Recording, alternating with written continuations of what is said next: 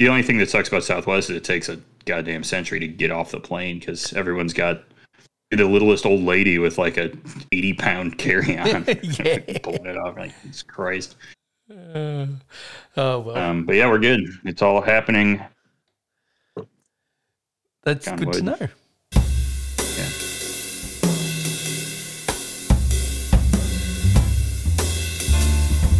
Sit back, relax, and enjoy the warm sounds of the Beer Engine podcast with Griff and Tony.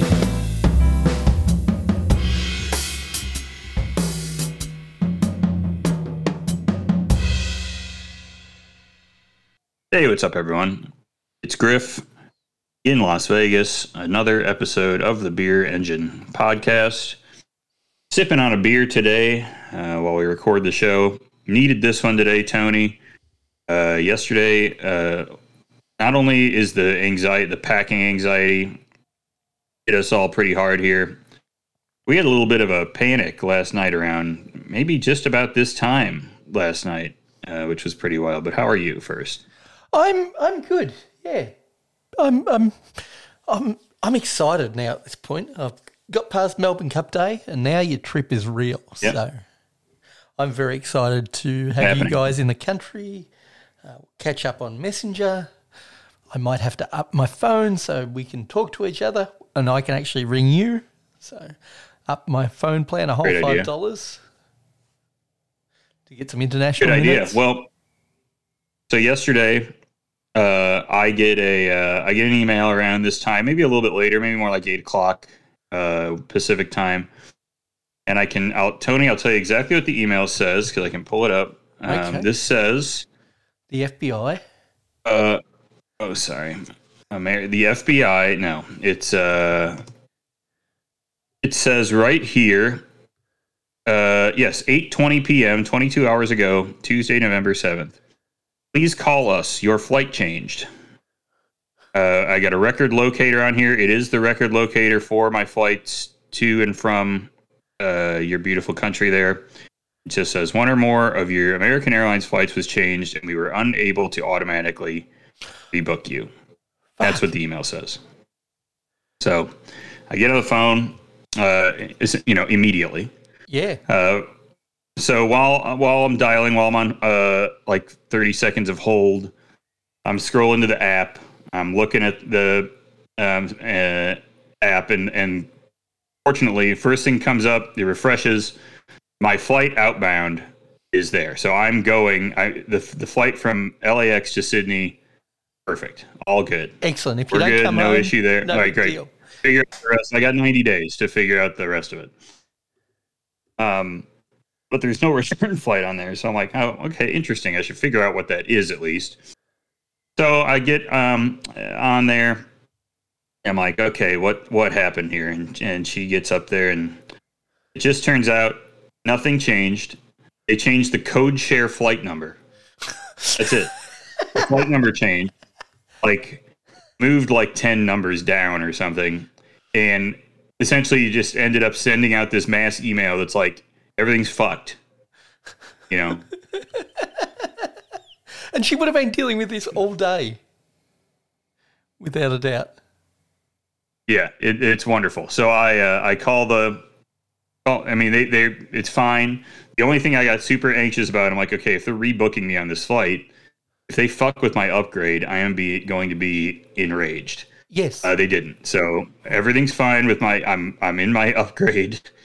I have the same seats I had on the same flight. Everything's the same except the flight number is different. That's the only thing that changed. And all that panic was just because of not even the flight number of the Qantas flight. That's the same. Yep. It was literally the American the other share number, the code share number that got dumped over. And I'm like, this is so fucked. And, but thank God everything was okay. Unfortunately, they did at that time say, oh, it looks like you got upgraded. Now we can finalize getting your miles. I'm like, fuck you. I was hoping that they'd never notice, but they took my miles away for my extra, whatever it costs, the miles upgrade costs or whatever, they took it away. So there's no panic. Everything's fine. There was panic. We're good to go. There was light panic. honestly, if I could have figured out a way to get home, seems like there's a few flights a day between Melbourne and some city in the U.S. Yes. Any of them are fine. If I have to go to Dallas, whatever. I don't give a shit. It's just a stop. So all good, but I can't wait. We leave in just about 48 hours, 24 hours. I'll be in Long Beach, chilling out, drinking Tony some Russian River blind pig. I'm thinking tomorrow. That sounds down good. At the local Long Beach bar. 48 hours. I'll be chilling out in the lounge, the flagship lounge at LAX, putting my feet up, relaxing, enjoying maybe a fancy Negroni or something. Sounds like a plan. Sounds like you've got it all sorted. So once you get to the state of California, you can just kick back, do your thing, and not have to worry about life. And so it turns into an 18-day vacation rather than 16 or whatever the fuck it is. About 16, although the one day is sort of 2 days or so. And one day, it ends up being 16. They give and take each other. Yeah. But yeah, no, it's going to be lovely. I won't go back to work after tomorrow until the 27th. That's pretty sick. Yep. So it's pretty good. Our first day, while we're in Sydney, we're going to Wildflower, and we're taking PMAX advice and going to the Quarryman's. So I'm pretty excited for that day already. Can't wait. Sounds like you're going to kick it off right. And it's interesting when you've sort of got a little bit of insight from the local public. You don't need to hit up the Opera House first day and the Circular Quay first day. You can work your way into those and actually hit up some unique places that aren't just tourist traps. We will be doing some of those things. I know we've got a couple of the beach walks planned, stuff like that I'm pretty excited. And going up to Manly and go to Circular Quay, all those things. So very excited for those things, of course. Well, actually, interesting to note, there is an Australian TV show on the Special Broadcasting Service, SBS, as known locally. Great Australian Walks, hosted by Julia Zamiro. So if you want to check that out on your whatever streaming service, even if you need a VPN, we should get a VPN partnership. Everybody seems to be able to get that and a Manscaped sponsorship. Seems like you don't need high standards to get either of those two. That's definitely worth checking out. Even if you don't do any of the walks, it's just interesting to see somebody else walk the Australian countryside, and you find out unique bits of history that you may miss when you're just walking it yourself. Yeah. It's kind of like the walking versions of Diners, Drive-In and Dives, because what percentage of places do you go to out of that show? There's probably putting a little child, like a kid with the car costume he's walking around with, and putting the Guy Fieri hair on and walking around Sydney, what's up? I'm here on another walk with another, Guy Fieri thing or whatever. Now, if you ever have to do a Halloween dress-up party, I'm not saying you ever will, but if you have to do one, your first thought has to be Guy Fieri and make yourself a cardboard red car. Yeah. I think the cardboard red car would be a nice, I think a lot of people show up as Guy Fieri with the flame shirt and the crazy hair, but I think if you have the Corvette hanging off your shoulders, I think that's a pretty good, or Camaro, or whatever the fuck it is. That's looking pretty cool. I don't know what kind of car it is. I don't know shit about cars. Speaking of VPNs, Tony, I had to use mine the other day. I realized that I keep using my VPN and to lie and say I'm in different U.S. cities so that I can watch hockey. That's my current use of it. It's just such bullshit. Isn't that everybody's use for a VPN? Blackout shit. Do you guys have to do blackouts? Deal with blackouts there? No, we such don't. Dog shit, dude. Because we don't have local broadcasting teams. So with the major sports, they're nationally televised. So whether you're if you're in Melbourne, you can still stream it on Foxtel or the free to air places because there's ESPN was blacking out the Lakers game for me. Bro, I don't. First of all, I don't know what channel I would watch that on. I guess I'd have to have cable. Yeah, you'd have to have old Spectrum. School cable. Right, and I'd be getting Spectrum, and I'm not sure that's even carried on all these. But then, I'm like, I don't know. And the Golden Knights are always blacked out, so I have to say I'm in Chicago, so you can show me the Golden Knights game. Yep. And then I can, of course, also watch the Bulls game if I say I'm in Chicago, so get away with both. But it's pretty messed up. That the VPN does help with that. Also, we had to use it the other night because somebody drove their car into like a transformer or something and blew up DirecTV's connection here in Vegas, so we couldn't access anything. I was at a little hang for a friend's birthday, and we were trying to turn the Knights game on, and a car had driven into the DirecTV whatever power source, I guess, but it was pretty fucked up.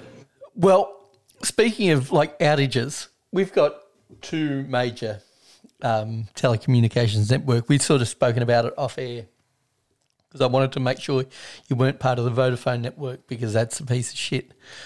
But there were more than 10 million customers affected for I don't know how many hours it was, but Optus's network was completely out. Their internet, their telephone, their cell service, just out. And nothing you could do about it. So, the head brewer at Mafco had to use the old school landline out of the brewery because it was luckily Telstra. But, a lot of businesses use Optus, of course, for their ATM and not ATM, but FPOS machines and digital transactions and stuff, and that would have caused havoc. There was a nationwide Square outage here. Square being the little credit card swiper doodad that's pretty ubiquitous here. Yeah, there was a nationwide outage and nobody could pay anything. And there's even some POS systems that I think Square has their own POS systems, but I think some of the other ones utilize their payment processing component that are just more like restaurant focused or whatever. And they were fucked too. So that was fun. That was a fun moment where, it was actually fine in Vegas, I think, because a lot of people in Vegas carry cash, very cash forward city, especially compared to say Chicago. I think it may have something to do with gambling. Gambling may have could have something to do with that. A tie to that. But yeah, that was fucked up. Tony, I wanted to talk about your actually recent experience with brewing. I guess you had been. I know you've cooked up a beer recently over at Mafco. I believe it was specifically for me to drink, if I'm not mistaken, right? It's only for that purpose. Yes, solely for that purpose. Because I know how swole you are with all the heavy workouts that you do at the gym all the time. You're absolutely crushing it. Been busting my ass, yeah. So it's called Armbender, and we don't know whether I can share this with you, but I do have a tap decal done, which I modelled after you. Oh. Perfect. Finally. Yes. Someone's paying attention. I'll send it to you later, or I'll put it on the Discord. That's great. So I modelled that after you, and it is an ESB, one of my favourite styles, one of your favourite styles. I do love an ESB, yeah. And I think you'll be getting a lot of reps drinking it. We had a brew day a couple of weeks ago. It went really smoothly, surprisingly smoothly, really, considering Jimmy's 20 brews in on the system. There were no even small issues. It just absolutely worked from 5:30 in the morning until we were done. There were no stuck sparges or anything like that. We got in the day before, got all the grain bills sorted, had it all pre-measured, had some of it in the hopper ready to go. And, I monitored the fermentation early on. Once it was done, I handed it over to Jimmy, and it's just been cold crashed now. So, yeah. It wasn't brewed for you, but it is now our festival beer for the Gippsland Beer Festival. That will be the beer. Yes, I heard that's coming up. Yep. Just after you leave. When is it? Just after you leave. Could have delayed my flight. You know who loves an ESB is Chris? Kelly. So she's going to be going nuts about this ESB. She's going to be an ESB and an English mild, especially a dark mild. Yep. Are really in her wheelhouse, yeah. Well, that's what I was thinking with the remainder of the Fuggles and the East Kent, that I may brew a dark English mild as a sort of mid to light strength beer that I think will appeal to the local public, sort of like a fancy 2 years old. Okay, yeah. Oh, 2 years old. I got to get some of these shitty beers. Yeah, great. You do.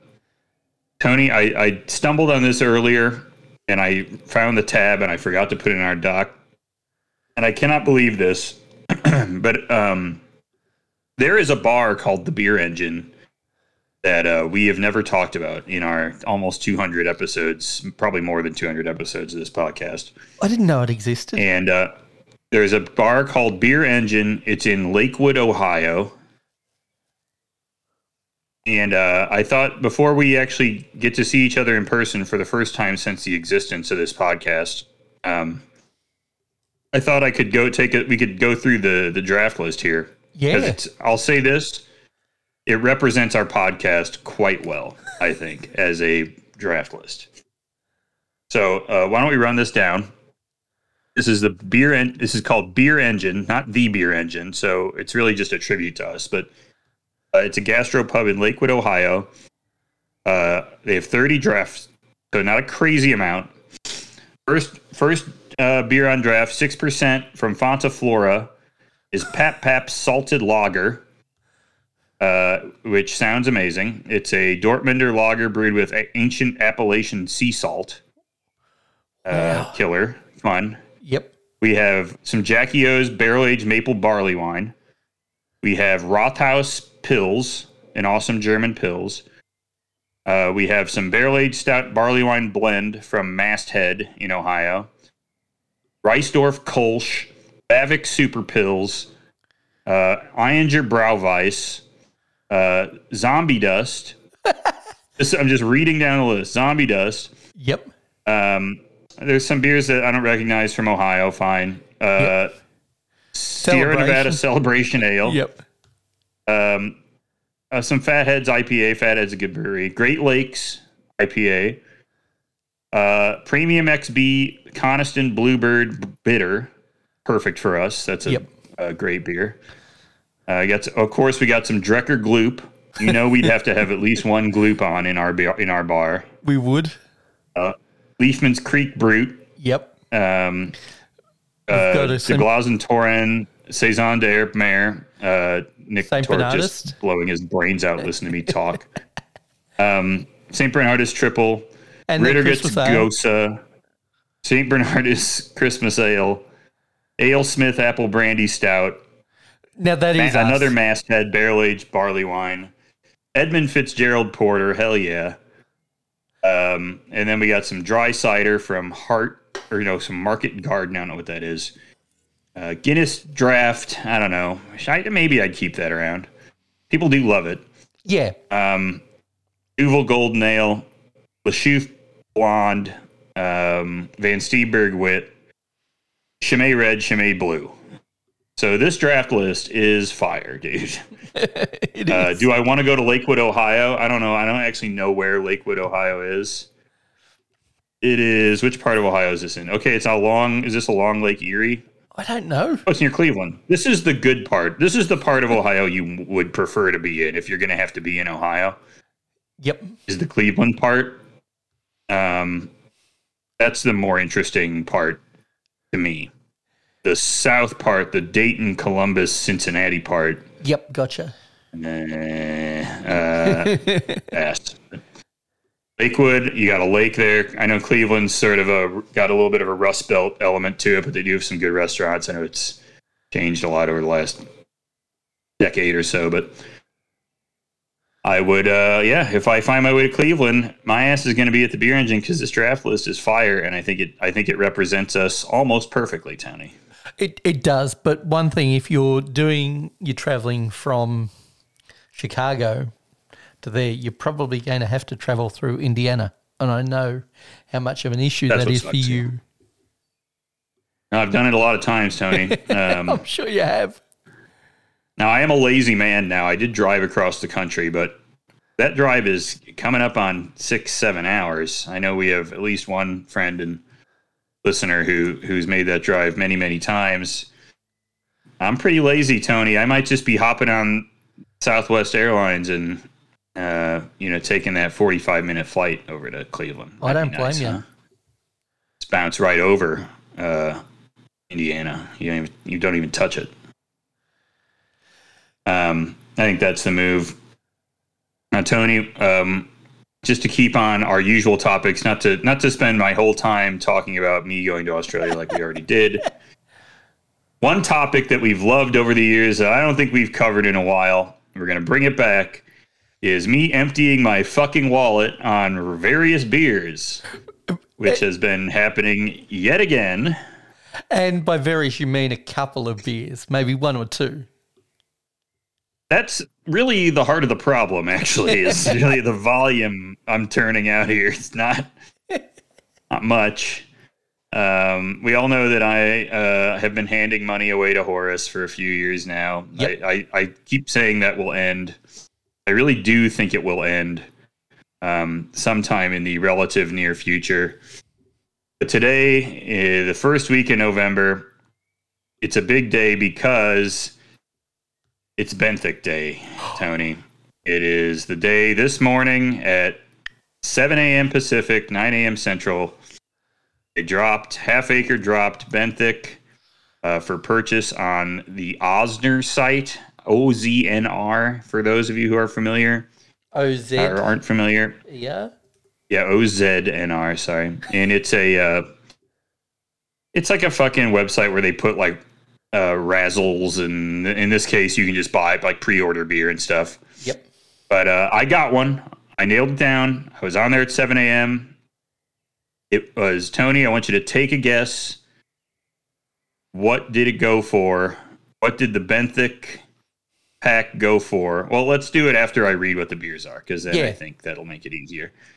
Let me pull them up here so that we can go through all of them. It obviously comes with a 4-pack of Benthic, and if you're not familiar with Benthic, Tony, it is, of course, the coconut and coffee barrel-aged, classic barrel-aged stout by Half Acre. And the other ones you have here. So we have that with a 4-pack. The barrels on this one, 13.6%. The regular barrels, the blend is Willet, Heaven Hill, Orange Wine, Wild Turkey, Elijah Craig, Rittenhouse Rye, and Bliss Maple Syrup Vanilla. So that's interesting, huh? Yeah. That's just regular Benthic. We get a 2-pack of Vanilla Benthic. That's the same barrels with vanilla. Yep. You get a 2-pack of Chocolate Hazelnut Benthic. So this one is just Old Fitz, Elijah Craig, Willet, and Heaven Hill added chocolate and hazelnut, and this one goes up to 14.8%. I always feel like that's a classic combination with Benthic for whatever reason. I'm not sure whether they've only done it once in the past, but I always think that there's a hazelnut variation of Benthic. I've never had a hazelnut one. Oh, there you go. This will be a new one for me. Now we get serious with these last two. The 2-pack of the Immortal Vintage Blend, aged 10 to 33 months. These barrels are Blanton's, Eagle Rare, Brown Foreman, Wild Turkey, and Old Fitzgerald. It gets you to 14.2%. So that's the fancy barrels. Yep. And the last one is the one we've all loved before. This is like the greatest one, but it's so over the top. 2x4 Benthic, 2X coffee, 4X toasted coconut. It's all your classic, again, Willet, Heaven Hill, Wild Turkey, Elijah Craig, Rittenhouse, Bliss. Tony, I want you to tell me what's the total there? We got 4, 8, 12 beers, 12 Benthics of varying length and barrels and different adjuncts. You get a fucking custom box. You know I love getting that. It's a cardboard box. It does look cool. You know, the art on all this shit's amazing. Half Acre does great art. So what do you think the total is before before we no taxes and fees. Fuck that. We're not doing that. We're just going to do base price here. So how many beers again? And the size of the Oop, you're still on mute. 12 ounce cans. 12 ounce cans. Okay. I'm going to say, and this is me, I think I'm going to be under. I'm going to go $210. Oh, Tony, you went over. Amazing. Oh. I can't believe it. I was blown away by this price. I thought this was so crazy for 12 beers. I know they're fancy beers. It's $184. It was $184.95. So all out the door, Tony, it was actually $211. So you were very close there. If you include the taxes and the fees, we're doing that and everything. We're doing that. It ended up being $211. So you're right on the nose there. So that did happen. I got my hands on that. So I'll be picking that up next month, I guess. Yep. Now, guess what happened yesterday, though, Tony? Was the pre-order for DBVSOJ from Revolution, among other things. Now, I already get, with my season ticket, a 4-pack of DBVSOJ. Yep. So, fine. I didn't go nuts. Now, I did get slightly pissed. I did miss the pre-order. I fucked up. Sorry, it's not DBVSOJ. It's DBVSOD. Very, very special death. Deeth, whatever. The stout.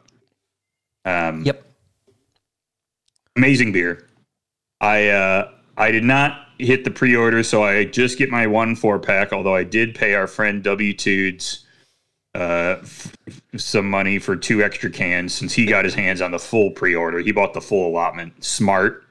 Yep. Mr. W-Tudes. That was a good move by you. And I did get myself an extra Rye Way and Straight Jacket since those just went up too. Tony, what do you think DBV 4-pack of DBVSOD is going for? If you're wondering what DBVSOD is, it's VSOD, but like, will they tell me what the exact like blend is here this year? I'm having such a hard time finding out. Let's see. No, it just says it represents everything we love about making the Deepwood series. Twice the Oaken character. I don't know. It's just, mega barrel blend. Yep. I'm going to go, so straight 4-pack, no variants in this. So it's just the same. One 4-pack. 1 4-pack. I'm going to go $50. Yeah, you got it. $50. There you go. On the money. $50. Also very jealous of the special releases they'll be doing this weekend, but that's okay. It'll be one. You know what? I think I'll be spending enough money on beer, among other things, over the next couple of weeks. So I suppose we'll just have to stick with my couple $100 I've already tossed down into my gullet here. So come on, pretty good. It was fun. You also just done a payment for a bunch of Australian beers. Now we're going to have to sort out when you get access to those. And guess what else got shipped to my house today, Tony? For one last treat. Burial? I was opening a cardboard box for the first time in a while and had a whole motherfucking bunch of packing peanuts fly out of my face as I got my first box of Burial beers in a hot minute shipped to me. A small order because I knew I was leaving. I didn't want to have a bunch of beers stuck in my fridge. Yep. That's wise. So we have a stout, and I picked up the classic heavy resin triple IPA. So I'll be bringing a couple cans of that and a bottle of the stout. We'll talk more about this a little bit later in our game. Ooh. But I think we have a nice little fun set of beers, and we'll get Tony excited by pushing him into a well. It'll be very fun. Do you reckon I can push you into a well? I wonder if I can do the game in reverse and get you. What beers are you picking up? That'd be fun. Let's do that as well at the same time. Might be an extra long edition of the game anyway. No, we can try it. Yeah, we're both stuck down there, fucking circle jerking. Can't wait. All right. Tony, we didn't do it last week, so why don't we take a pass before our little break coming up through our Discord here.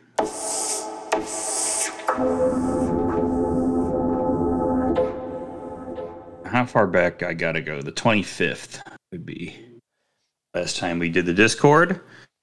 Okay, well, let's start in the general. Now, I thought this was interesting, Tony. We didn't get to talk about this last week since we had such a nice lady on. We didn't want to gross her out too bad. Yeah, but with enough. These guys, with you, I don't know who gives a shit. This is from a tweet. Amaranth. Amaranth is a streamer, I believe, a gaming streamer, or among other whatever else she does. She's collabing with a beer company to brew a new flavor using her vaginal yeast.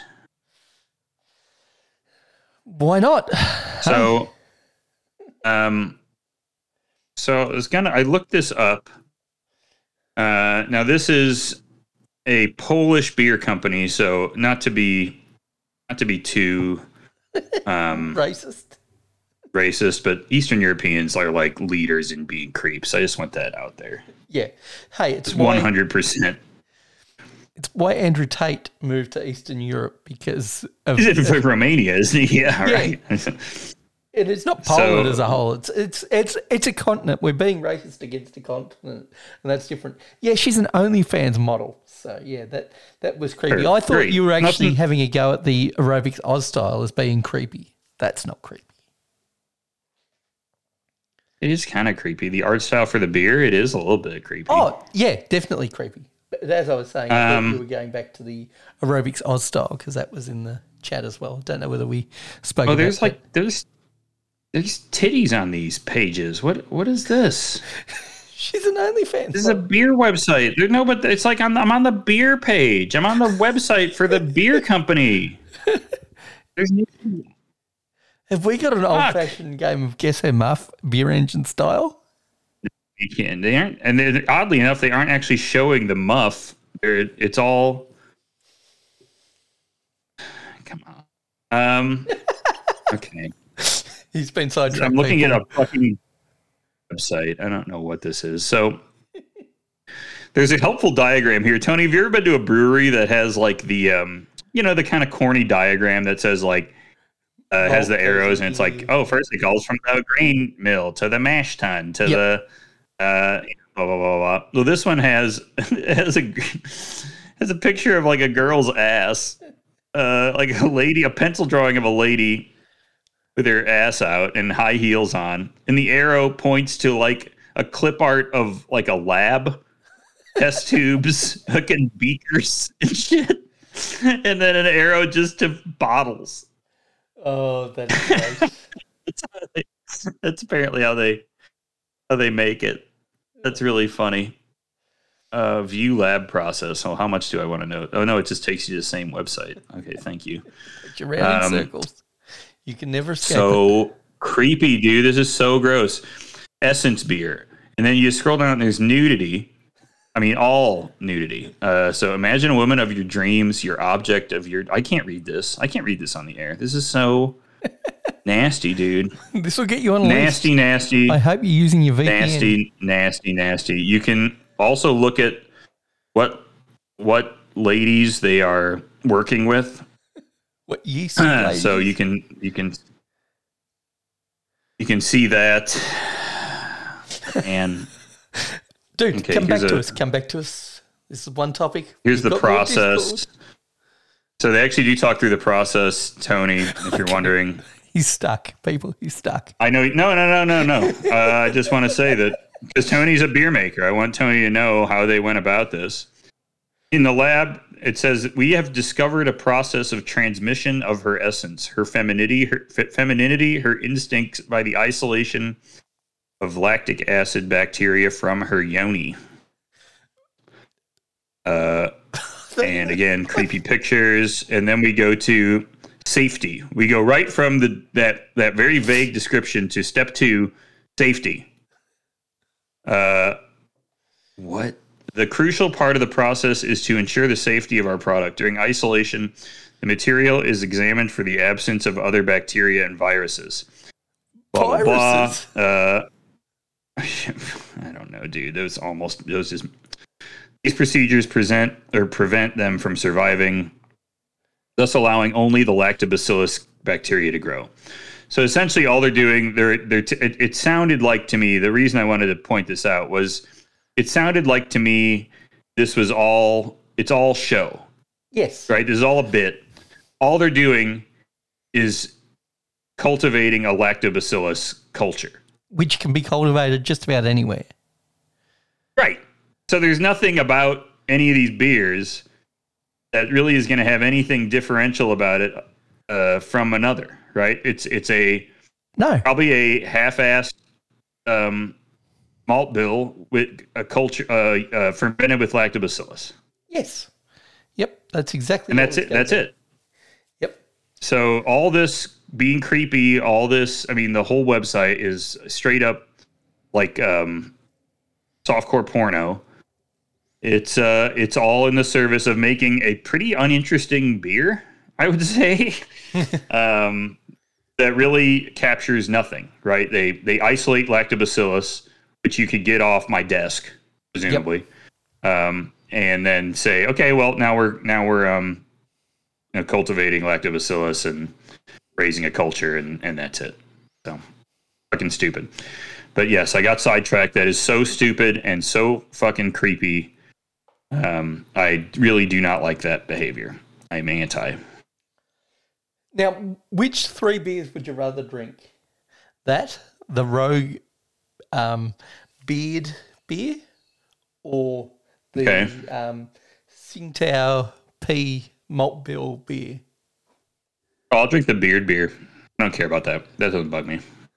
Okay, just thought I would ask. At least, yeah. No, I think the beard beer is essentially the same shit. It's the same idea. Yeah, it is. And at least it just came from some. It's whatever. It's less creepy. It's not good, but it's whatever it is. I don't want piss. I don't need piss. I mean, pass. And then this, I don't think this beer is going to taste good or bad or whatever. I just think it might taste bad because this brewery might just suck ass at brewing and only be creeps. But I don't think that has anything to do with any of the whatever they're doing. I don't think it's irrelevant at this point. Now, just out of interest for you, I've found Kelly's Christmas present from you. Oh, God. I was looking for news on Ultra Right beer. There's nothing. They just go months without anything new. The official Conservative Dad's Ultra Right beer one-piece swimsuit. We got a lady here modeling it. It's quite ugly. It's super ugly. But the interesting thing what's interesting here? Like, you would expect a product like this. Well, I would expect a product like this to, like, regardless of like what's going on, he would find a way to get it manufactured in the US in some shitty factory, and so he could put "Made in US" on it. But obviously he's getting this made in China or India somewhere for the cheapest price possible, because there's no Made in America stamp on that. And he would have put that first and foremost right at the front. I think the one picture, like the first picture, it does appear the lady's like actually wearing it. Oh, the rest are all just photoshopped. The second, the rest of them are just like it's like when you make something on what was that old website where you can, like a Zazzle. Yeah. Yep. Or whatever, and especially the back of this is really ugly. Is even worse, actually. I think the back is even worse. It's asymmetrical. But I do find it interesting that it goes to a 3XL, which I think is where the majority of his sales are going to be, knowing that crowd. Yeah. I think I would do the move is to get in do the Borat Mankini with this thing. Right. Yeah. I think that's what you want to go with if you're going to buy this thing. That's pretty ugly. Yeah. Ultra Right beer selling one pieces. Very cool. Now, I thought they'd be more like green M&M types, where they'd be like, "Oh, can we even have sexy bikinis anymore? Can we even have a sexy bikini and put Ultra Right or put Trump's face on the?" Yeah, but instead they've gone for the one piece. Or whatever. What crowd is that aimed at? Is that like the BYU crowd.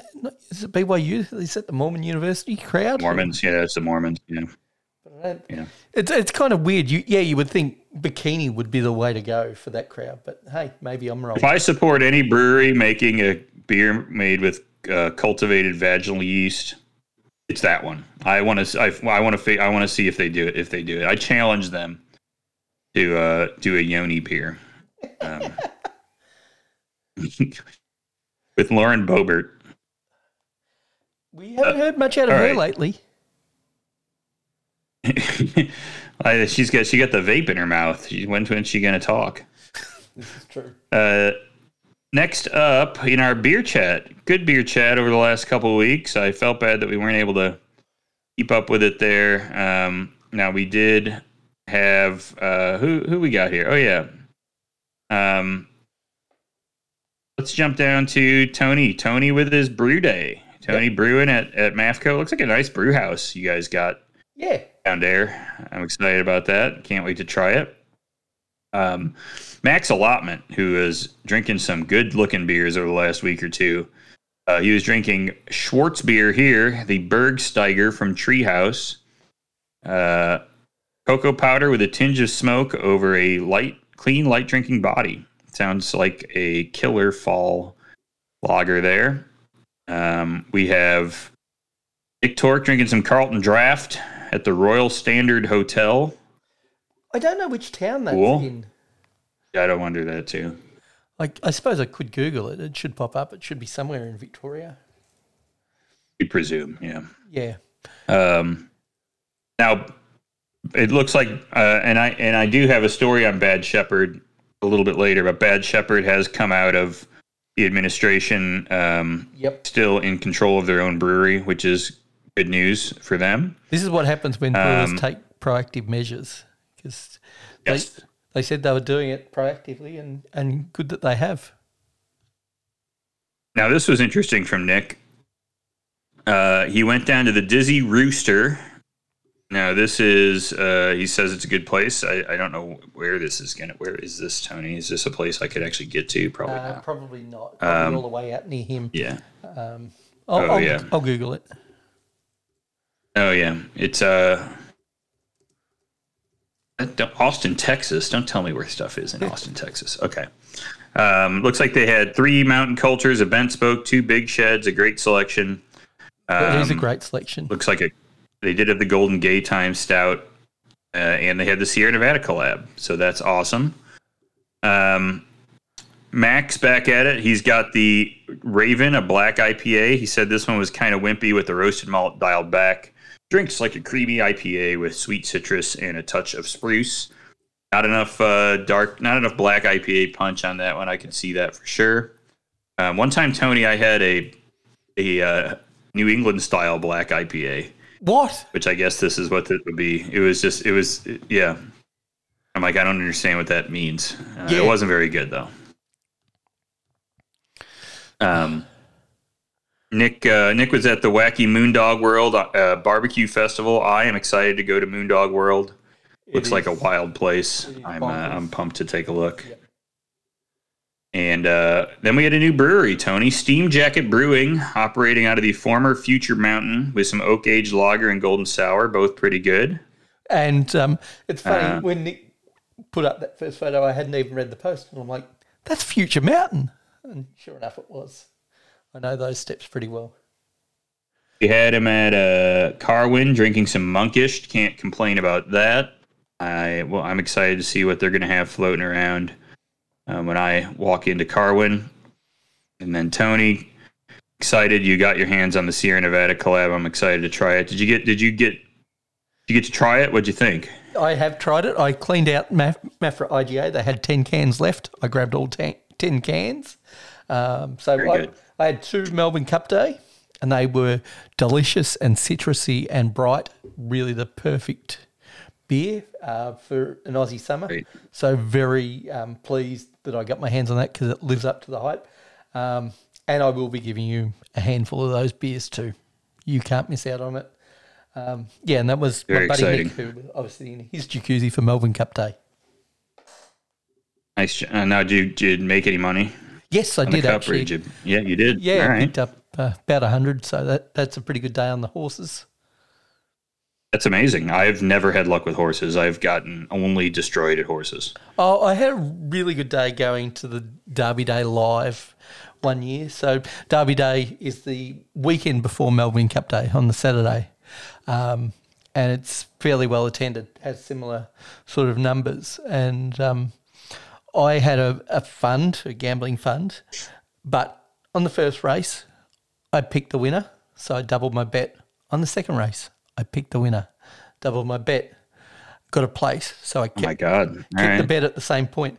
By the time we got round to the main event, I was up to $100, which I could have split $50 each way on a horse. I went $100 on the nose, it came in. I walked out of there $2,000 up on when I started. Damn. Yeah. Jesus. All right, Tony. Paid for my entire weekend. What would you? Yowza. Tony, when you're here in Vegas, not to get ahead 2 trips, but when you're here in Vegas, we got to go to the Resorts World where they have a modern send-up of the Sigma Derby. You know I love Sigma Derby. Yeah, so they got the little horses scurrying around a little automated track. I think it's called Fortune Cup or something like that.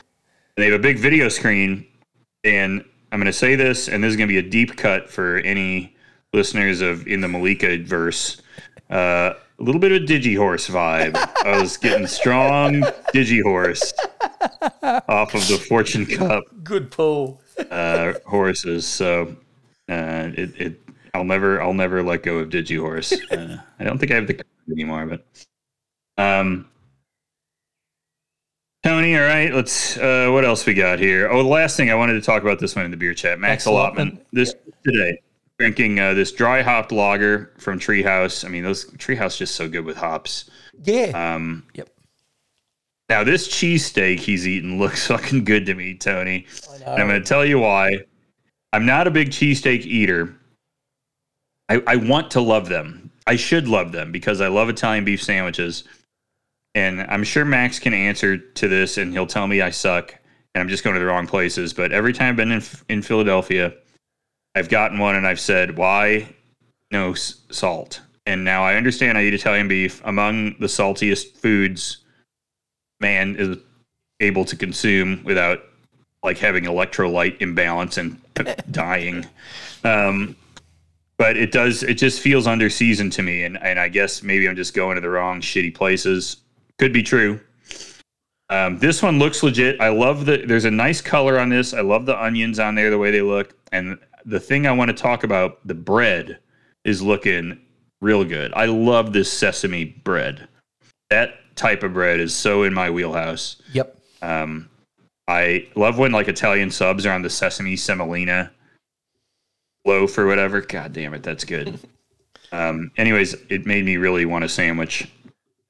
So I gotta hook up with BMO and get him to send me that sandwich lady that he got sent. It says that could really appeal to me. Yeah.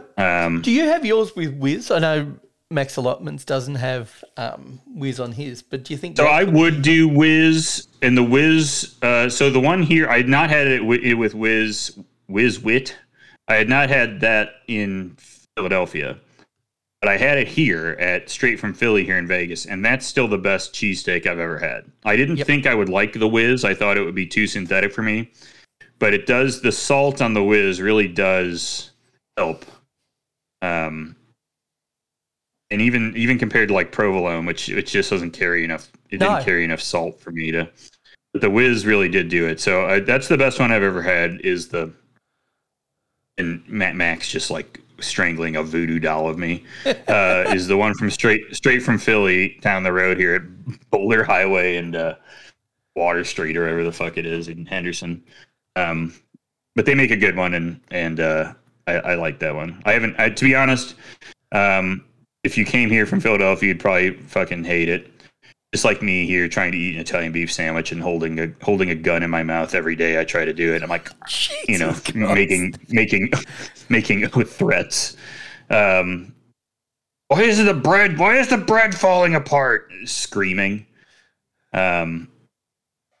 But yeah, well, try that one. It's pretty good. Straight from Philly. Give it a look. So you haven't found a place that does a good Italian beef in Vegas? Not even fucking close. Nothing. Not shit. Not shit. I won't be eating Italian beef until December 20th, Tony, when I make my triumphant return to Chicago. Should be approximately, I'm going to guess, we'll put it on the books now, 18 degrees. Ooh, chilly. Would be my guess. Fahrenheit. Now, quite brisk. It reminded me of somebody feed Phil and his jaunt across to Philly. Have you tried John's roast pork in Philly? And if you have, see, I had it at some food hall because I was there for work, and I think that's why it wasn't very good. But that's the sandwich I really want, is the roast pork with the broccoli rabe. That sandwich sings to me. That should be so good. So I gotta find a way to get one that's legit, because when I had it at that food hall, I felt the same way that I do about steaks. I'm like, this has no salt. It's bland. Who wants to eat unseasoned pork loin and broccoli? I mean, that's not me. Tastes like shit, right? I mean, yep. So the idea of it's amazing. I just need it to have some seasoning on it. Anyways, in our Australia, so we talked a little bit about drinking our own beer at Carwin. Nick seems to think, you and Nick seem to think we might be able to pull it off. So maybe I'll sneak a can. Now the problem is, do I want to carry any beer around during the day? So I think we have to decide if that's worth doing. Maybe we could just gather at whatever. I have a whole hotel lobby at my disposal, or maybe we find a good spot to crack some park somewhere. In a park, wherever we don't get in trouble, and crack a couple beers. So I'm not going to jail in Australia. That's really what I don't want to do. So no, you'll be fine. I watched Bart Simpson deal with the law there. I didn't care for his outcome. So, and that of course is 100% accurate. The boot is I don't need to get real. Booted. Nick gave us some advice on seafood and some good fish and chips. I will be taking this. The one in St. Kilda sounds like a great call. Yep. I do plan on getting some fish and chips as well in Sydney, because there's 100 of places on the walk from Bondi to Coogee or whatever. So Coogee, I'm yes, I'll just Coogee, and I will just pick one. And we got some tips on banh mi.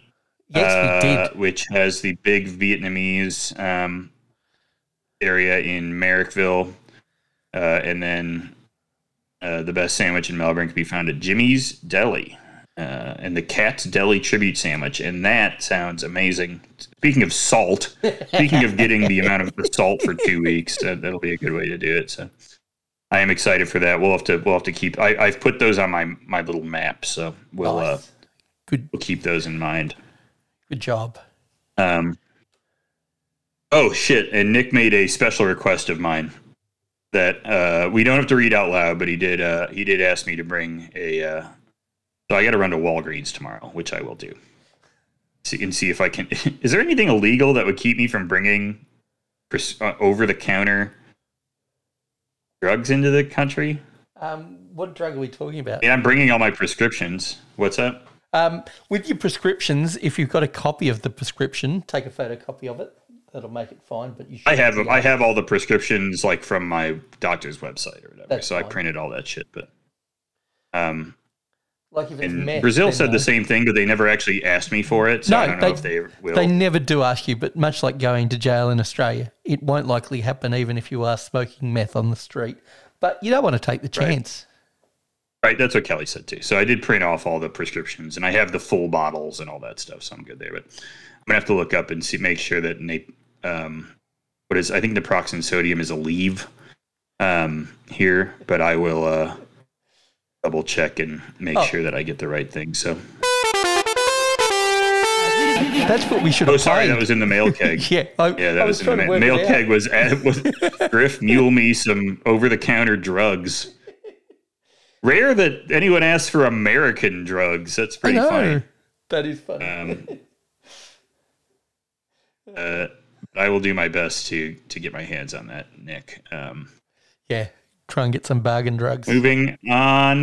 This was good in the show. Yes. Anybody willing to smuggle drugs into Australia needs to know this tip.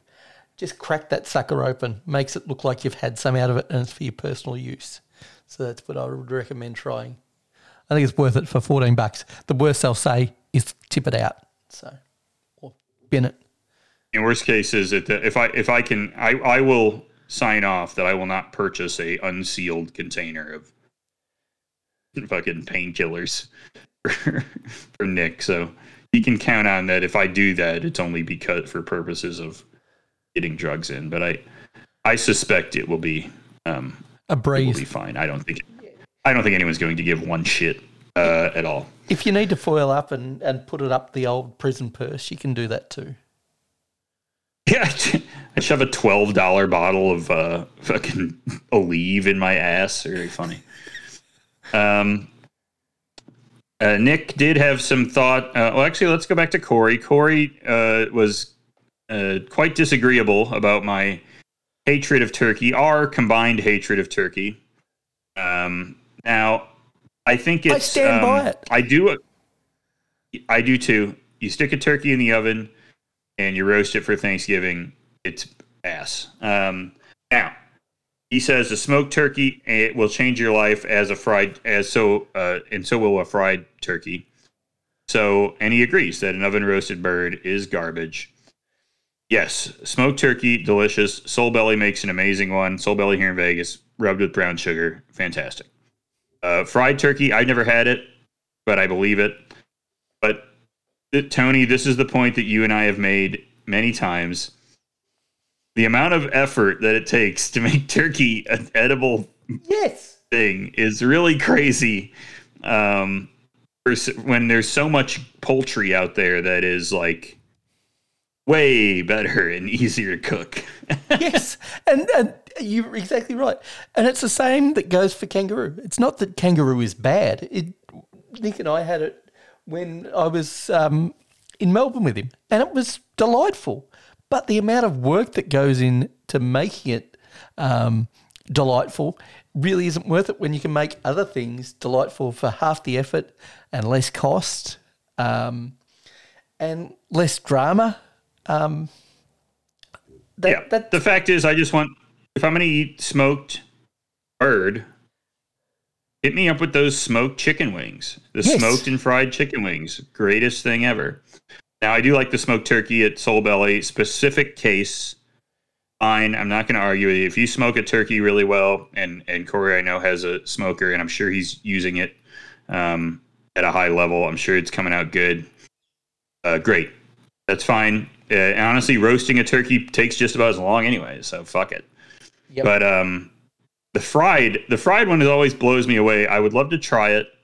I know Popeyes sells them. You can buy them like pre-fried and you just warm it up. I'd love to try it. But that's a similar example, Tony. In that case, you have to nearly kill yourself to try to make a turkey taste good. And there are so many accidents every year, people blowing their house up, killing themselves trying to cook this turkey in the deep fryer. I know that they're stupid, but it is amazing the work people will go to just, like, I'm committed to fucking cooking turkey. I will not cook a cut-up chicken or a Thomas Keller chicken no. Nope. I will approach death. I will get an engine hoist. I will precariously suspend a chicken over it, and then I will dunk it like it's a turkey dunk tank into piping hot oil while I wear flip-flops and a wife beater. Be wearing a hazmat suit. I've seen people you've seen the videos of people doing it in their house and the whole house just immediately explodes and catches fire. It's unbelievable. So yes, in the end, yes, Corey, I agree. Lots of yummy ways to make turkey. They're all just too hard for me to want to do. Like I said, my favorite Thanksgiving was where I roasted chicken for Kelly and I. It tasted so good. It was perfect. But yeah, Nick similarly with kangaroo. He does say kangabangas, which are kangaroo burgers, and they sound like those over processed burgers that you buy like from Walmart or whatever. but I almost kind of want to try one because I'm sure it's horrible. There's just something about trying a different country's horrible shit that really does appeal to me. I don't know. This is why we're two kindred spirits in that regard. I do the same thing with American food, and people don't understand why. But you get me. Yeah, you and I are on the same page on that. Yep. Shit food I actually did have an NBA right through to the soul of like what a country's all about. I mean, I had Taco Bell Saturday. I know you guys have Taco Bell. Yeah, avoid it. I had not because it's bad. Yeah, I probably won't have it. Just expensive. Expensive and probably about the same as ours. Yeah. And listen, there's just something special about it. You know, even I just like it. I don't even know if I think it's shit. I mean, I know it's shit. It is shit, but it is like, you know, it works. Tony, this NBA video I posted really got me. It was the Washington Wizards down by 20 points, getting a steal and doing the throw off the backboard lob while you're down 20 points was so funny to me. I got such a kick out of this. So, Jordan Poole and Kyle Kuzma. I think the Wizards might be one of the most unserious basketball teams in a while here. Now, otherwise, Tony, no, we got anything else in the kitchen? We're missing in the kitchen. In the kitchen. Oh no! Oh yeah. All right. This is some serious shit. We had a couple things in the kitchen. Yeah. Real quick, of course, thank you, Nick, for posting your camping food from Aldi. It looks good. You got a nice mix here. Now he posts here that Domino's will be giving away 30,000 of their new limited edition product. Now this product is the Domino's pepperoni scented car freshener. So they gave this away. When was this? Last Friday? Yep. Yeah, you could get a pepperoni pizza scented air freshener. Why don't you go get your hands on it? How far is your nearest Domino's, by the way? About 10 minutes away in Sale. Okay. They don't deliver here. You have to go to Sale. No, didn't bother. Okay. All right. Yeah, I would pass on that too. But would you pass? They do have on the hefty cinnamon, pumpkin spice, garbage bags. You guys have scented garbage bags there? Is this a thing you've experienced? But just lemon normally. I have not ever bought one of these. I've never gotten a scented garbage bag. Getting one scented like pumpkin spice is just too easy of a joke. Corey's right. It's just such a weird product to me. I don't know. I just have a nice tight closing lid on my garbage can. I don't need the garbage to be scented like lemon. It's still going to be garbage in there. It smells bad. I'm fine. Just keep the lid closed. And then Corey shared this with us, which was nice. This is from Schnucks, which is a grocery store chain in St. Louis, a cool grocery store. The Schnucks Gooey Butter Cake Cream. This is like a cream liqueur mold of, say, Bailey's Irish Cream. Yep. But in this case, it's gooey butter cream. 17%. And Tony, there's not much of a better way to say this. It looks like a bottle full of jizz. Well, can I make a beer cocktail suggestion? Do a layered shot with this and Amaranth beer. Perfect. Yeah, it's like a black and tan. A yeasty and gooey. Doesn't have the same ring to it. Yeah, I guess it's. God, this is gonna be so vulgar. The crusty boy. It's the cream pie. It was just too easy. I couldn't do it. Yeah, it was. It was too easy. I had to do it. All right, that's it. Let's end on that note. Boy, one of our nastiest shows. I'm really proud of this. Hey, you started this. You spent 4 hours on. I spent 35 minutes on the Yoni website. Well, how do we move on to the Lager of the Week? Griff's Lager of the Week. Griff's Lager of the Week. I do actually have a lager of the week, surprisingly enough, and it's out of a 4-pack that you'll be trying soon. It's the Pilsner out of the 4th birthday pack that Mountain Culture put together. Delicious Pilsner. Really, really nice. Enjoyed it. Huge fan. The only lager I had this week was Ironger Pils, so that's my lager of the week, and it's a goddamn good lager. So, no complaints, but it was nothing interesting this week. I'm a little bit of a lull. I'm excited to get to Australia and get a little bit of just refresh the old mind and palate on some new beer types and new brands and everything. So I'm excited to do that. But nothing wrong with Ironger Pils. Yes, that's what I need more than anything. But it was a nice lager. It's always enjoyable. Served in the right glass from our friends over at the Silver Stamp. Thanks to those guys. All right, how about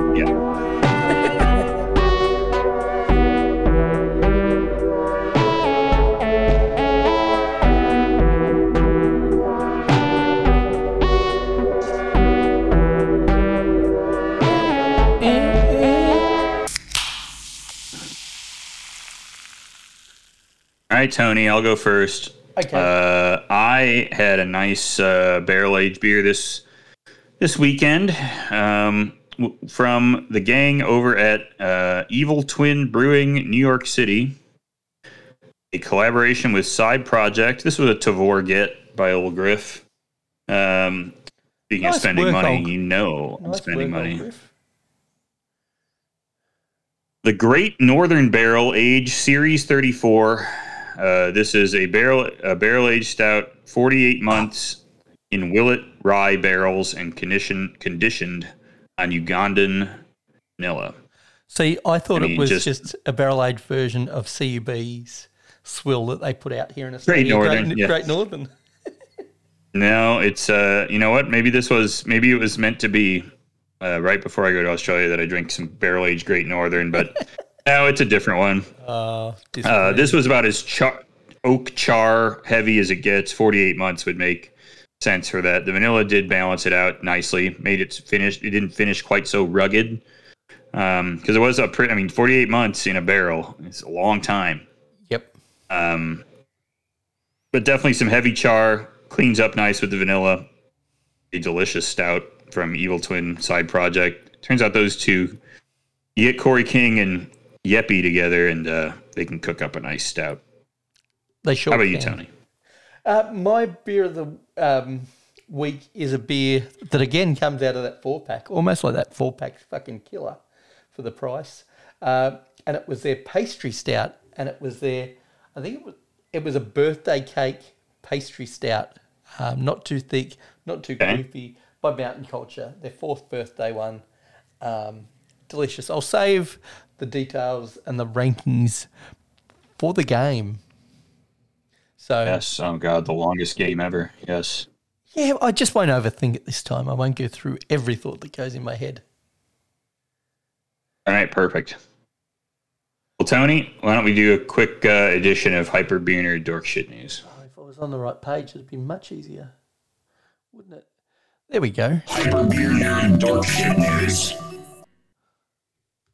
So we talked about this. Boy, this is the corniest headline. They all have this every time there's any issue with beer. Trouble brewing.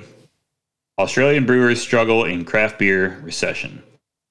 So this was a story about the challenges of some of the breweries in Australia to stay out of bankruptcy, aka, that's similar to administration. But especially post-COVID.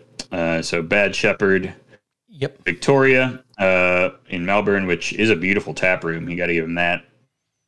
But they are back churning away. We had Ballistic, who got purchased by Queensland brewer Catchment. And then we have a couple others that have been mentioned, but as it turns out, keeping your brewery open is also hard in Australia. Yeah, it really is. Given our tax on beer itself and the alcohol tax. Yep. For some reason, they give wineries a huge break on the alcohol tax, but not breweries, which is weird considering the amount of people employed with both would be similar, at least on the production side of things. I'm sure the wineries have lavish estates that we don't often get in breweries, so they probably employ more staff there. But at least on the production side, it would be similar. And the tax structure doesn't make it easy to survive in a depressed beer market, which I think it is worldwide post-COVID. Yeah, I mean, I think this is, it would be naive to think that Australia was somehow dodging the problem. They're going to deal with this stuff too. They obviously have a somewhat prohibitive tax situation, certainly compared to the U.S. Not that it's now the U.S. also has the complexities. I'm sure Australia has this in a different way, but the harsh three-tier distribution system. Not really. You don't have that at all? No? But yeah. We have distribution issues, don't get me wrong, but you can pretty much sell directly to retailers. It's something that we're looking at MAFCO and stuff. And it's not, we don't have to go through a three-tiered system. I can get it in the local IGA. Yeah, I think that's a challenge here that breweries often deal with. And, you know, when you're in Illinois and you brew under a certain amount, you can self-distribute. You can have those relationships. You're on your own. Here in Nevada and most other states, you really can't. So, all of a sudden you're getting costs eaten up by distributors. They're taking retail, percentages off of retail price. They're getting discounts, all that stuff. And then you got to fucking bribe them to put them up against Budweiser. So, kind of sucks. So there you go. Oh man, guess who hadn't been in the news for a couple of weeks, Tony? Is it James Watt? Yeah, he's back. He's got his own sticker on our website or on our Discord. And here he is. This is from the BBC. Ex-girlfriend of Brewdog boss James Watt cleared of criminal fraud. But was convicted of fraud in a civil case. Ziem. Yes, I saw this. So, this whole story is really funny. So James Watt brought a private prosecution against former girlfriend Emily Ziem for fraud and malicious communications. This sentence got me. It followed a civil court ruling last year that she fraudulently induced him to paying her £100,000 in Bitcoin. Now, who would have thought James Watt would be a Bitcoin guy? Of course he's a Bitcoin guy. Yep. Yeah, I know. I was going to say me. Raise my hand. Yep, 100%. Now, he withdrew his English case because he won the civil case in Scotland, according to him anyways. He didn't feel like he had to pursue it here. And what he alleges, or what he's alleged about this, I think we might have gone over this, but he paid her this £100,000 in Bitcoin to help him investigate an alleged online conspiracy against him. So she essentially easily, I'm sure, convinced him that everyone's out to get you, you paranoid freak. It's not because you're a creep or a weirdo. It's just everybody's out to get you. Pay me £100,000, please, in Bitcoin, actually. Because I believe it does, just for the record, I think she is also a freak. Oh, no doubt. Truly a Elon and Grimes potential match, but we aren't getting the it just didn't get to work out. He in all of his paranoid psychopath behavior paid her £100,000 in Bitcoin. And then in court, in Scottish court, she's been ordered to pay the $100K back and another $600K in damages. So there you go. James Watt, a real sucker, turns out, because of his being a paranoid psychopath. It's nice to see paranoid psychopaths get taken advantage of from time to time. Why won't anybody do this with Alex Jones? Oh, yeah. I hadn't thought about Alex Jones in at least hours. Oh, Tony, the actor's strike is over. Yes, didn't you know that? No. So they'll be back promoting this shit. We'll get a delay in content.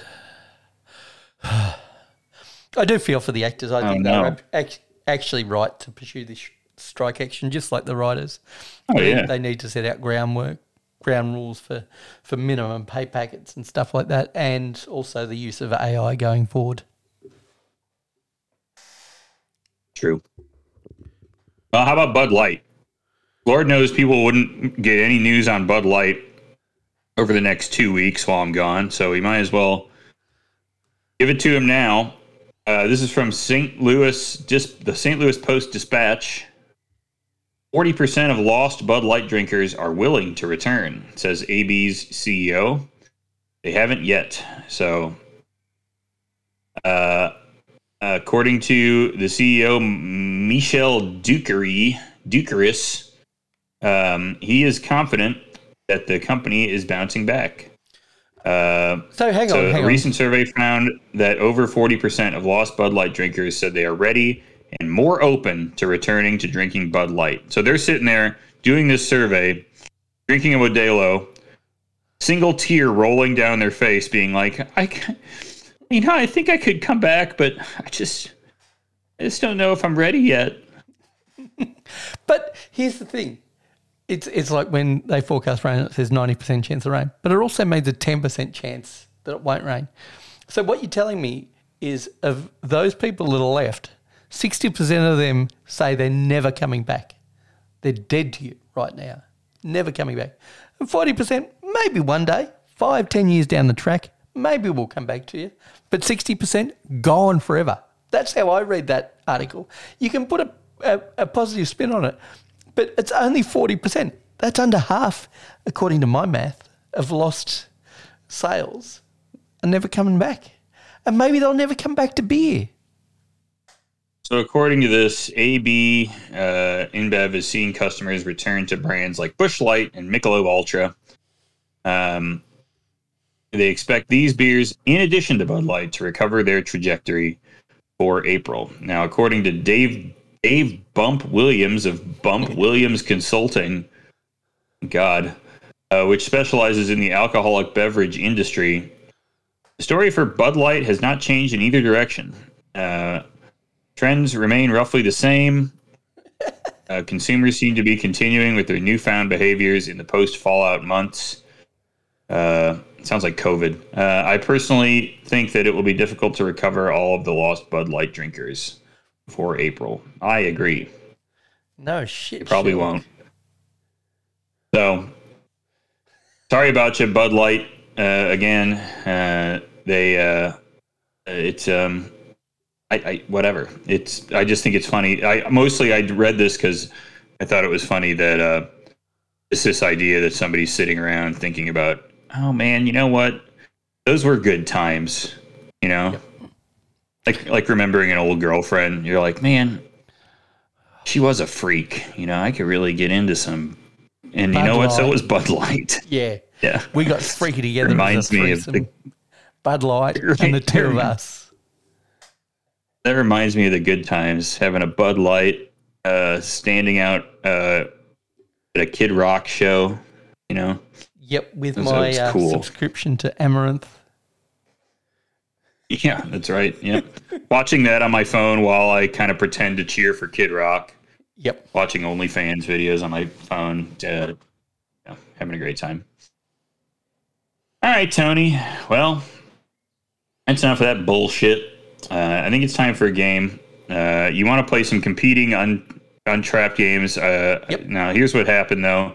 You and I got into a tussle, and we've both fallen down the well. Yes. And they only have one. Kelly's only able to throw one length of rope down there. No. This is how it works out. There's a ladder, but we both know that it's only good enough to hold one of us. The second we step on that next step, we've got to be out of there. So, yeah, one person can be held up on the ladder, not two people. So we've got to do an old-fashioned mental game of of Rochambeau or arm wrestling or UFC. That's what we're doing. We're really throwing down mentally about beer in a game that you all love to sing along with the theme. It's up there with the theme from Somebody Feed Phil as one of the great modern theme songs anywhere in the world. Oop. Hey, why am I on the wrong page? everyone. I apologise. I was playing something else. Let's try that again. Man, that was such a good lead-in too. It's so good.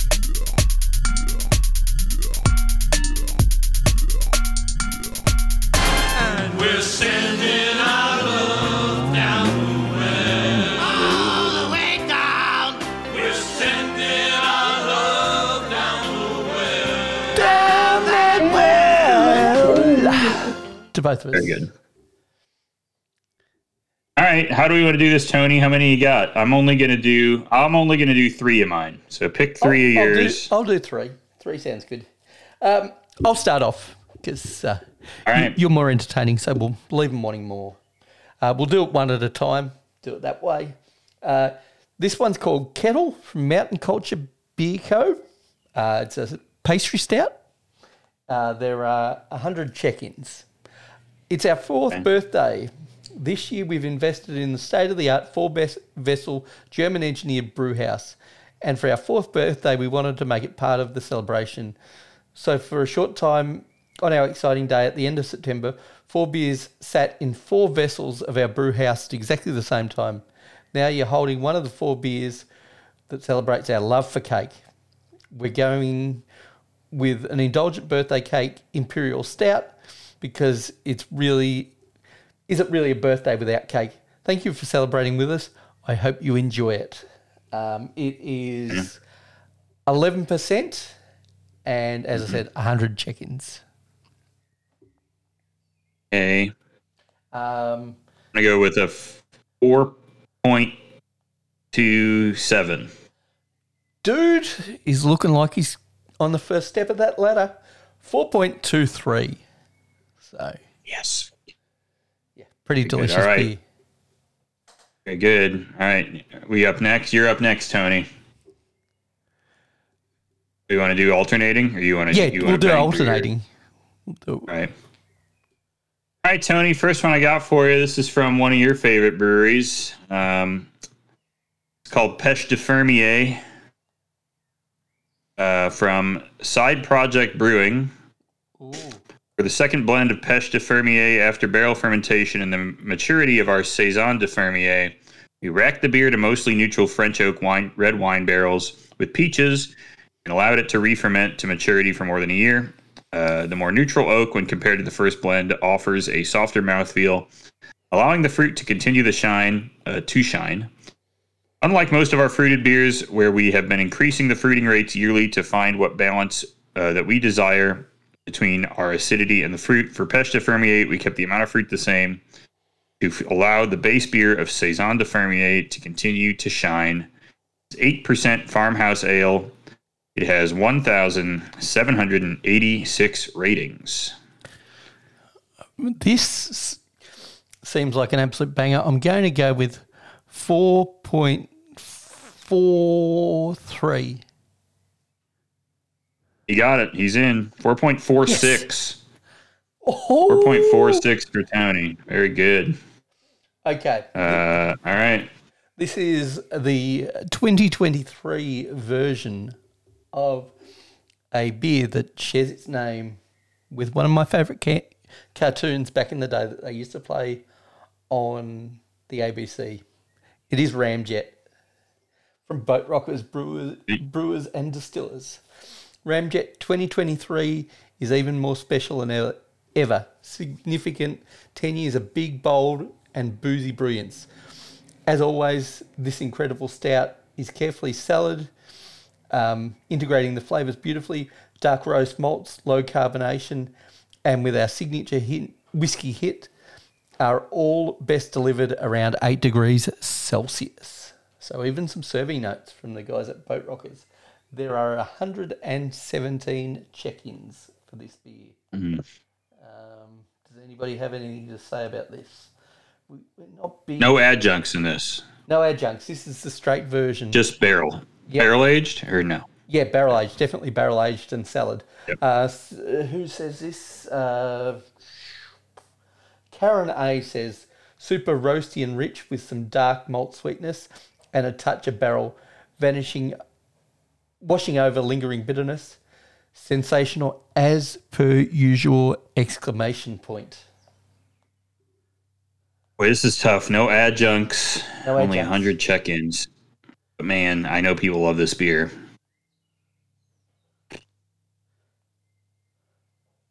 I'm going to say 4.34. Oh, you went too high. 4.22. Oh. Yeah, see, that's what I never... that's where I'm inexperienced here. Non-adjunct. I was like, what are do Australians like the adjuncts or hate the adjuncts? I didn't know. So it's the same as here. Boy, I love this barrel, but I wish I had a cupcake in it. I would really put it over the top. All right. Tony's got the edge. He's here he is. Here we got one for him. I think this is going to be an interesting one for you. This one is called The Distant Feeling of Unambiguous Altruism. And you can take a guess what brewery this is from. I'm going to say Sierra Nevada. Yeah.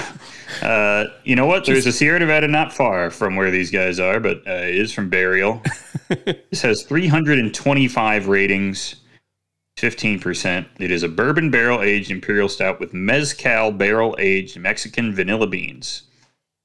So, of course, I got to read the goofy right up here. Somewhere beyond the construct of our own knowledge, the passenger here inside this vast terrestrial course, so far away from our cosmos and confined by the structures we knew we needed to visit, plundered by visualizing the landscapes of a distant countryside, we forayed a new meshing of two distinct spaces.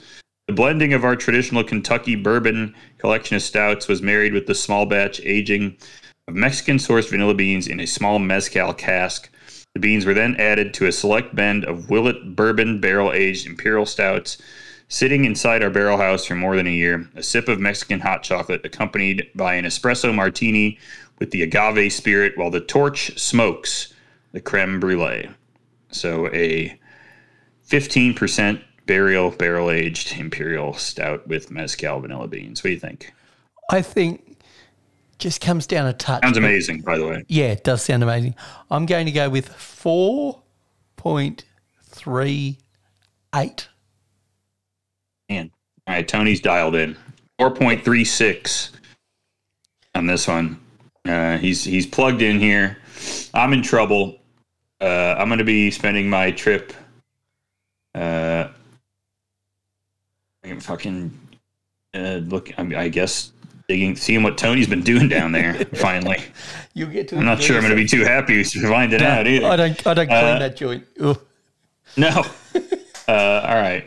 On the plus side, you could Tony, probably get some lactobacillus out of that thing.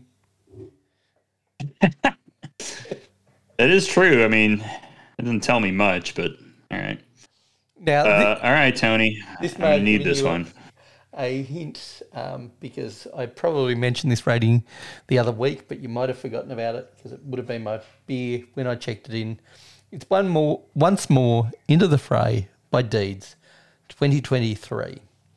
Not a big description here, so we'll eventually read some of the comments, I think. This Imperial Stout was aged in bourbon barrels for 12 months, resulting in thick chocolate notes, backed by vanilla, bourbon, and oak. There are 22 check-ins. Sorry, the numbers are so small. But what I will say is this is in parallel with other years. These ratings tend to hold up and don't come down much from where they are now.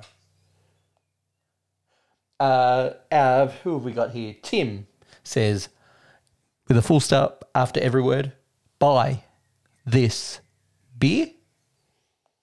I mean, he's excited. It does sound good. Yep. This sounds amazing. It's another non-adjunct barrel age, right? There's no... Michael H., his review is longer than the actual spiel on the beer. Chocolate aroma instantly on opening a can. Pours thick and dark with a velvety brown head. Taste of chocolate, hazelnut, vanilla, and bourbon. Smooth, thick, This sounds and a little bit syrupy. Tastes great. Looking forward to seeing how it ages. It sounds like a little bit like, I don't want to put Deeds in the Horace camp because that's unfair, but they're doing more like barrel. They're doing the long. This is a long boil stout, I'm guessing, even compared to the Boat Rocker, right? I'm thinking this is a long boil stout. I'm going to bump this up a little bit from where that was. That's going to be dangerous. I'm going to say like 4.29. Oh, way low. 4.59. Oh, come on. No non-adjunct stout gets that unless it's beer barrel time. All right, I'm excited for that. Sounds good. Throw one down for me. Tony, we'll do one more for fun for you. Actually, you know what? We'll just do one more and I'll just tell you the other stuff I'm bringing. Let's go this way. So I was excited that I have some more of this left other than me just wanting to drink it. But, lucky you, I did not drink all of it. This is called Cuvée de Grace by Revolution Brewing Company. Tony, this is my best way to pretty much introduce you to all of the Revolution beers at once. It is a blend of barrel-aged beers consisting of 31% VSO Boss Rye, 17% VSO Gravedigger, 13% XO Dark Mode, 12% D-Star, 10% D-Star Fontainebleau Royale French Oak, 10% D-Star Troncals Forte French Oak, 7% VSO Gravedigger Extreme Vanilla French Oak. That's what it is. It's 15.9%. It has 1,431 ratings. How does this not score a 5 across the board? I'm looking through a couple reviews. We have this one from Kuma's Corner Schaumburg. They had this on draft at Kuma's Corner Schaumburg. What the fuck? Sweet Mother of Yes. And then 2 hard eye emojis. That's from Corey Voss. David, no, let's go with John Q, because I love this. Boozy Woody Big Sipper. Incredible barrel as I anticipated. Revolution never ever disappoints. A touch sweet, but it's my birthday. Don't know. Related. Happy birthday. Thank you, John. Tony, I love this beer.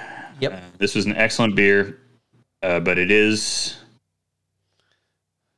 planet Earth is all I'll say. But anyways, you're safe. You're going to win this thing. Yep. What do you think? Cuvée de Grace 2023. I feel like this is a beer that only gets checked in by beer snobs, so therefore it's going to have a harsher rating than what it should. It's 4.52. Who you just missed. Oh. Being in the zone, I mean, it's 4.41, depressingly. That's where I was originally going to go. This was maybe my favorite one of the year so far. Beer of the year I think candidate. it kicks ass. So I'm excited to bring that to you, Tony. I'm bringing those. Now, those three, of course. The Pêche de Fermier, you did not have Pêche de Fermier, just to make sure, right? Yep. At the I don't think Arwin. so. Okay, because I looked and I looked up the word Pêche in our fucking Discord to make sure, because I feel like I would have said like, oh God, Pêche de Fermier. But the other ones I'm bringing, Tony, I'm bringing my 19.2 ounce can of D-Star. I'm excited for that. My big fucking D-Star. I'm bringing a 12 ounce can of the Half Acre Double Barrel Catch Hell. If you want to do a real here, let's do a blaze mode untrapped on that one. It is double barreled with Madagascar vanilla and Saigon cinnamon by Half Acre. What do you think? With 550 ratings. 4.55. Yeah, 4.61. And I am also bringing the Psychobabble, the Burial Triple IPA Heavy Resin, which is getting a 4.5 with 2,000 ratings on Untappd. So that's the plan right now. That's what I'm hauling out there. I'm excited to share those with you. I think you're really going to like them. And then I'm going to bring home a bunch of beers. So hopefully I don't exceed my 70-pound limit, which is more than enough. Well, I'm just going to throw in one last one for you to guess at. It's by Boat Rocker again. A blend of different barrels, vintages create the perfect selection of berries: raspberries, red currants, black currants, sour cherries, and boysenberries. Each provide its own distinct flavour when combined to create a wonderful fruit character that complements the natural notes of the base beer. The beer is called Wild Berry, and it's a sour Flanders Red Ale. What packaging does that come in? Is In it a bottle. can? No, bottle. You might want to drink that one over here. Percentage? Percentage 6.2. 4.11. You sneak in there. You sneak in at 4.02, which is pretty good for an Australian sour. It is good. Deeds just dropped a sour that looked amazing, and I didn't pre-order it I because I didn't was like, pre-order because I thought we'd get it at the brewery. Those are all hand I think capped. we'll just get it. Yep. Yeah. Hell yeah. All right. I've actually got Tony, one of those we gotta in the start- fridge. Not that particular vintage, but I do have one of those sitting in my fridge. We might crack that when you're in Mafra. Oh yeah. All right. Well, Tony, that was a good time. It's time it's time for me to leave the United States for a couple weeks. Just a heads up for our friends and our listeners that we will be off for the next 2 weeks. We're partying. Assuming I will be partying. Next week on this day, I'll be still in Sydney. In 2 weeks, I'll be at Tony's fucking house. No, next week you'll be on your way to Melbourne at this time. Well, you'll actually be landed in Melbourne. Oh, that's right. It's the day after. Yeah, that's right. Yeah. I'm an idiot. Yep. You are. Anyways, whatever. Time is all. It's a construct. It is a construct. So is money. That's why putting it on your phone is the best thing that you can do, because it just shows how much of a construct money. Guess what? And the time and my money are all on my phone, so that's convenient. I can just do it all there. Boom. Mind blown. Tony, why don't you tell everybody, before we head off for a couple weeks, why don't you tell everybody how they can reach us? You know, the best place to check us out, aside from Instagram, and we are at Beer Engine Pod on Instagram, is to join us on Untapped. And I have to sort through my notifications, see if anybody's tried to friend me lately and I've ignored them. I'm St. Moz on Untapped. That man across from me, who will soon be across from me in person as we drink our way through Australia, is Griff AD, also on Untapped. If you want to send us an email, we are beerengineshow@gmail.com, and you can get a personalised note from ChatGPT, as we won't use a pro forma response, but we will use AI to respond to you. Or you can send us a tip. That's ko-fi.com/Beer Engine Podcast. That's right. And of course, if you want to join us on our Discord and chit chat with us, which is always very fun, just go to our website, which is beerengineshow.com. Click on the little video game controller /Subway controller. Subway? Maybe it would control a Subway. Maybe the Subway sandwich. I think it controls Subway sandwiches. That's what I thought you were saying. I wasn't thinking of the trains. It controls a submarine was the bit. You can click that and it'll take you directly into our Discord. Or just if that doesn't work, drop us an email, send us a note on Instagram. We will get you added. No problem. All right, Tony. Until just about a week from now, we will. But for our listeners, it'll be about. I think we'll be back just after Thanksgiving on the 29th of November with some more of this wacky James Watt /Bud Light related content for your ears. Farewell. Oh, and if any American, especially Vegas local, is looking for something to do, can I recommend the Las Vegas Grand Prix? I can. I shall. Of course. Yep. Goodbye.